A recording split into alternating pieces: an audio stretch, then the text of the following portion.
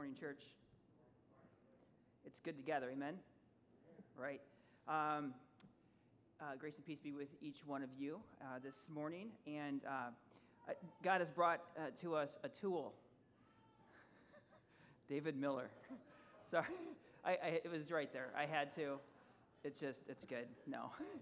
David's presence with us this weekend, yesterday out at Ron and Sue Bachman's ranch, it was just a gift to be able to sit, to learn, to listen together, so on and so forth. And we are in a series for this fall called Church Forward.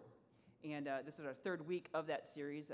The first week, why church? Why is it that we gather? And last week, we gathered in song. And so we looked at specifically the elements of our time together, and we looked at music. Well, today, gathered in health, okay? So this original retreat was scheduled, I think, March before the pandemic hit, or maybe it was April, and we postponed it. And the content that David has brought to our leadership team, elders, so on and so forth, would have been great, to prepare us for such a time as this, right?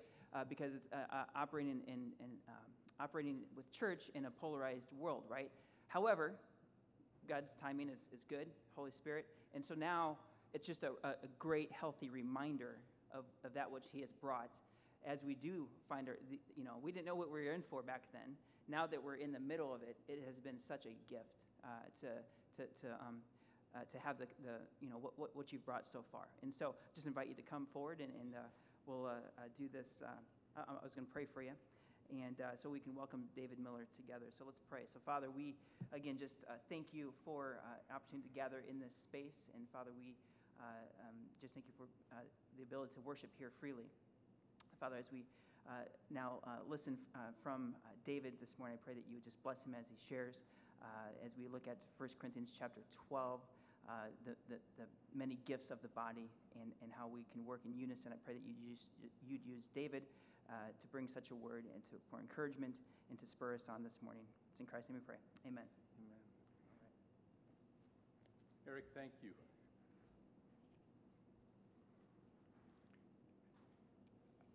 I want to take a little poll. Anyone tired of these yet? As much as I'm convinced we should wear them, I am tired of them. And may there come a day that they are not needed for us. But one of the challenges we face in this time of pandemic has been precisely how do we adjust to that which is not just good for me, but good for our communities of which we are a part, that strengthens and helps to protect and preserve health. I know in the early stages of the pandemic, one of the real challenges that was faced was saying, wait a minute, when people went through crises before, we knew what to do. You baked something, and you came by. You showed up, and you met face to face with someone to extend love and support. And the pandemic presents us with a challenge that maybe that showing up in person isn't what is needed. So what form does our love take? How do we stay connected? How do we stay actively engaged with one another? So we have been learning, trying to learn new practices, those things that both help protect health and diminish the spread of this pandemic, but also those things that express in new ways those deepest values that have been formed in us by the Spirit of God. It has been my delight to be together this weekend with the leadership team yesterday. I've had opportunities to meet with Eric over these last 2 years that I've served as the acting conference minister for Illinois Conference. With John, even prior to that, as he was a student at AMBS, and we got to know each other. And it is a joy to be with you this morning and share in this time together. I bring you greetings also from your sisters and brothers across the Illinois Mennonite Conference. And in the first Sunday of August, I was with the Living Water congregation in Chicago. We had a dual ordination service, and that was a very special time. Olak Sunawar was one of the two people who was ordained. At the conference sessions this spring, the conference agreed to support Olak's ministry, the Outward Bound ministry. He had previously been employed as half-time as one of the pastoral team members at Living Water. Olak, if you are not familiar with him, is a Nepali Christian, and he is actively engaged in resourcing Nepali-speaking congregations throughout the Midwest. He has identified more than 30 Nepali-speaking congregations.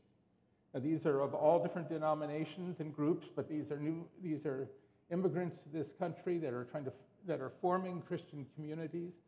He also teaches online with seminary students in Nepal and Bhutan. So your work and generosity helps to support and partner in that ministry. And I want to thank you for that, having had the chance to see some of the fruit of that ministry. The other person who was ordained that day was Laura Crable. And Laura serves in campus ministry at North Park University, but is also a member of the Living Water congregation, and so is deeply involved in the outreach and ministry with students from many different backgrounds. So please remember her in your prayers as well. The Living Water congregation is located maybe 10 blocks away from Lake Michigan, and after the worship service, we went to the lakeside, to a park, and shared in a carry-in meal. It was, as we stood there, smelling the fragrance of Nepali food, of traditional North American fare, of food from West Africa. I turned to the pastor of one of the pastors of Living Water, and I said, a carry-in meal may be one of the better arguments for an intercultural church. And she responded by saying, it's the best argument.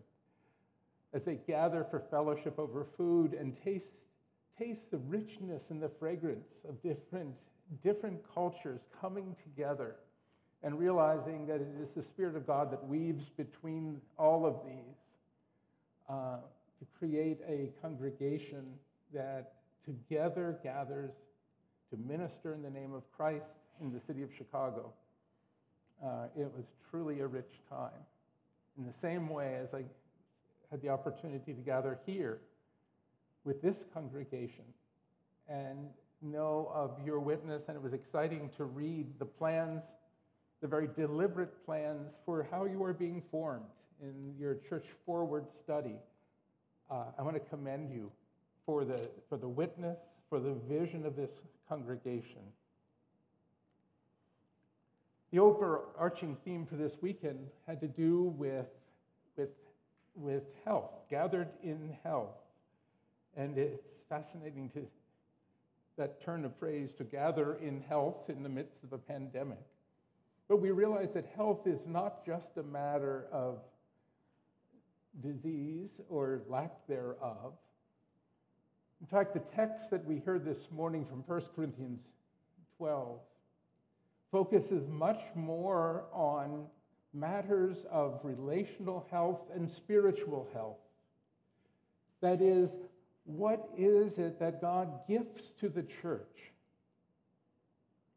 to sustain and strengthen the life of the body so the church may engage in the mission for which God has called it. What I want to do is say a brief word about that overarching mission and the witness, the purpose for which the Church of Jesus Christ exists. And then come back to this question of health and some very important matters that Paul addresses in this chapter. If you want to turn in your Bibles to the book of Ephesians for a moment, we're going to focus on another place where Paul speaks of the mission of the church. And want to pay attention to several key things. Paul speaks in a very fascinating way of the crucifixion and resurrection and its significance in the book of Ephesians, where he says that when Christ was raised from the dead, that part of what happened is that the dividing wall of hostility was destroyed. It was undone, broken down. Here he's speaking to a congregation that includes both those who were Jews and those who were Gentiles. And Gentiles is a broad category. It was the category that Jews used for anyone who was not Jewish. And now together they are coming, drawn to the person of Christ, drawn by the Spirit of God, but they bring with them a boatload of attitudes about each other. Some of that's condescension, some of that's superiority. There's all kinds of things that they have been formed, sometimes by religious teaching, sometimes by cultural patterns and teachings, to basically disdain each other. And where they lived within the Roman Empire, the empire basically dealt with differences and divisions by exercising a greater power. That the empire would say, if you disrupt the harmony of the empire, we will extinguish you. That's part of what the cross was about. The cross was about pacifying the pacifying the people with a threat that this could happen to you. If we could go back to the first century and we're in an imperial city of Rome, if we were to approach through one of the gates of the city, just outside the gates, if we were fortunate, we would just see some posts in the ground. If we were unfortunate, we would see a crossbeam attached to that post and persons in various stages of approaching death who are impaled on that cross. You see, the cross was nothing unique in the first century. It was a public execution. It was an attempt to humiliate. The person on the cross would have been stripped naked, exposed, powerless, with the crime with which they're accused nailed in above them. And the message is clear. This can happen. This could be you. So stay in line. Paul makes the audacious move to claim that there's something else going on at the cross. The cross which seeks to use hostility as a power to control. Instead, Paul is saying, no, what has happened in the cross is that the dividing wall of hostility is no longer managed. It's been taken down. And now you, who were divided before, are becoming one body. That is, that the effect of the resurrection was a new social order, a new social reality, and one that undermined the very authority of the empire, not by a frontal assault, not by trying to raise an army to fight the Roman Empire, but rather by exposing the weakness of the empire. Because the resurrection said death is not the last word. And the ultimate power of an empire is the power to inflict death. That's what sends people cowering. And instead, Paul declares the same Spirit that raised Christ from the dead dwells in you. This same Spirit can now walk into the space of the dividing wall of hostility being divided, even though you're not experienced at doing this, even though you don't know how, even though you've been fashioned otherwise, you are being drawn into a space where you understand that you are one body being built on the foundation of the apostles and prophets with Christ Jesus himself as the cornerstone. Then he will go on. And where he says, so Christ came and preached peace to you who are near and peace to you who are far off, and brought you together into this reality. And then he goes on in chapter 3 to explain that the very purpose of this uniting is to demonstrate to the powers and principalities the manifold wisdom of God. That is, what the powers are always trying to do is to get people in line, control things so that there's not chaos, and keep order. And he said, you who were divided, in the very fact that you are brought together, you demonstrate the fallacy of trying to heal chasms and wounds through the exercise of sheer force. It is only by putting hostility itself to death that the world is made new, and the church's witness then.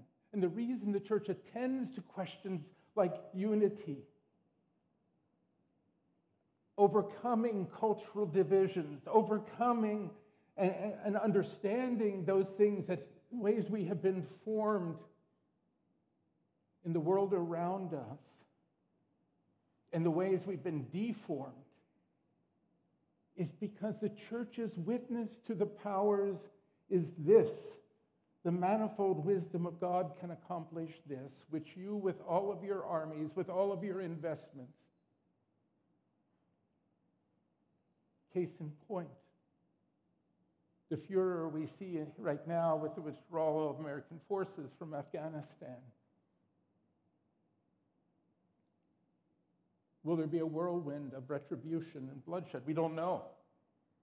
We do know that billions upon billions of dollars have been spent. We know that thousands of American lives have been lost, and hundreds of thousands of Afghani lives have been lost. And we are facing what appears to be the same situation that existed there before the first U.S. troops showed up. The fallacy of the dividing walls of hostility and managing them through sheer force. The gospel says there is a force greater by which enemies may become reconciled by being brought to one table, by becoming brothers and sisters and brothers, extended family to one another, to truly do what God has said is through Christ the greatest commandment: to love your neighbor as yourselves, to love your enemies as well. These are the linchpins of the kingdom, and the only thing that will finally end the senselessness of the ways we try to manage the world. These are the first fruits of the kingdom of God. So now to this church in Corinth, Paul writes, this church that is more, if you've read the whole book of Corinthians, you know is far from perfect. They are racked with divisions. There's lifestyle issues that he condemns and challenges them to work with. There's a whole bunch of problems in this church. And yet to this group, he said, you are the body of Christ and individually members of it. group that he says strong words to and chides and corrects, and he comes back and says, but don't forget this. You are the body of Christ. You are still being remade. And in this chapter, he sets forth some ideas and principles that are vital for us even in the 21st century, because some of the things he speaks of here sound so strikingly contemporary. Lessons we still haven't fully learned. Lessons by which we need to be shaped and transformed again and again. The first I just quoted is saying, you are the body of Christ. First, he addresses them as a collective. Not one of you is the body of Christ, not a couple of the body of Christ. He uses the plural form of the word you, and he addresses them and says, you are the body of Christ. The body of Christ doesn't exist as just a conglomerate, or just individual bodies out here.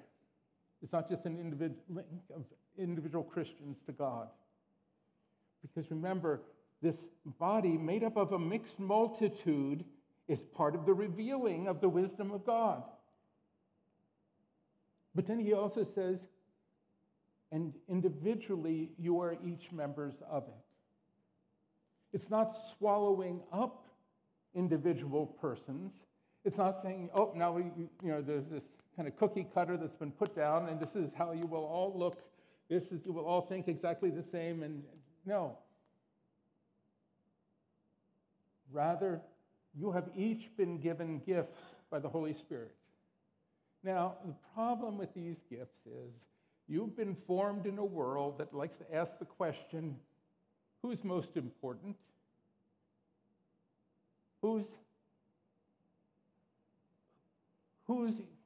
gets looked up to and esteemed here? And apparently this was happening in the church at Corinth. So here you get these multiple gifts: prophecy, healing, interpretation of tongues, speaking in tongues. And the list goes on of spiritual gifts. For the moment, the concern isn't to speak about any single gifts, but he says these multiple gifts have been given. No one has them all, but they have been given for the common good. It's an interesting phrase that he uses here when he speaks of common good. That's usually a phrase we speak of in political philosophy. Those things that belong to the entire polis, the entire city, the entire people. Everyone can expect at least this. We share this together to be a community of some sort. Well, Paul says there's a new city being created here, a new community. And the gifts you have been given are for the common good. They are part of the treasury of the church as a whole. Even though you may have that gift, it hasn't been given just for you to make a name, to make a purse, to carve out a space, or even worse, not to prove how you are right and another person is wrong. It is rather given for the building up of the whole. Why? So that the church may make the manifold wisdom of God known to the powers and principalities. That this work of resurrection is being accomplished here on earth. So, whatever gift you have been given, and you have been gifted by God, bring that gift both as an offering to the altar and also as a sacred trust. To say, you have been gifted by God. You've been called by God by name. You as an individual matter. But it's not your self-willfulness that matters. It's not my willfulness that matters. It's rather that I am valued and honored and welcomed by God, no more and no less than each one of you. And to hold these things together calls for us to be reformed, because they're not the way those things that shape our egos and identity are often shaped in the world.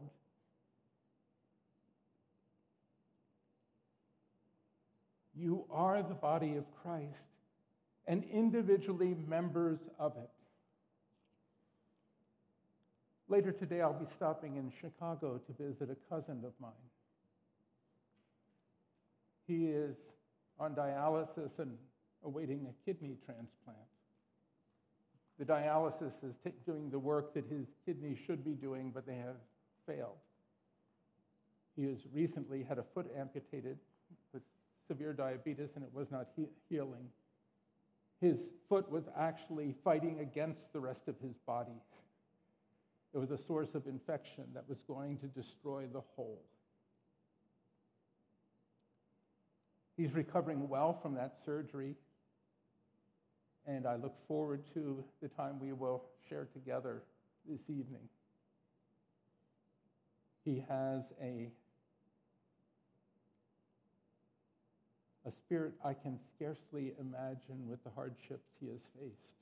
He's 9 years younger than I am. But he knows well his liver cannot say to his kidneys, I have no need of you. There is no part of his body that is expendable. It's a system that works together. And Paul draws on this powerful metaphor to saying, no one part of the body can say to another part, you are expendable. So each of you matter. But you also matter to the whole, to the strengthening of the whole, to the learning together, to the shared wisdom you are pursuing in these weeks and months of saying, God, shape us to be that, so that this community that gathers here to worship, to offer praise to your name, may our existing together be a testimony to the manifold wisdom of God. The way we love one another in the face of differences, the way we nurture one another, the way we yield to one another, the way we exercise the gifts we have been given for one another.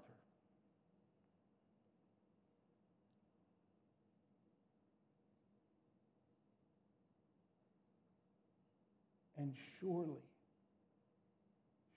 the light of this place, of this community, will be a testimony in a polarized world. That the way to overcome polarization is not through the exercise of power and the negating of another, but walking into this transforming invitation of the Spirit of God who weaves and moves among us.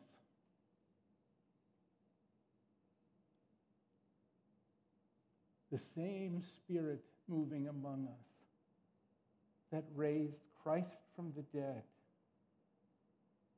is making of this congregation, of every place that God is known, a testimony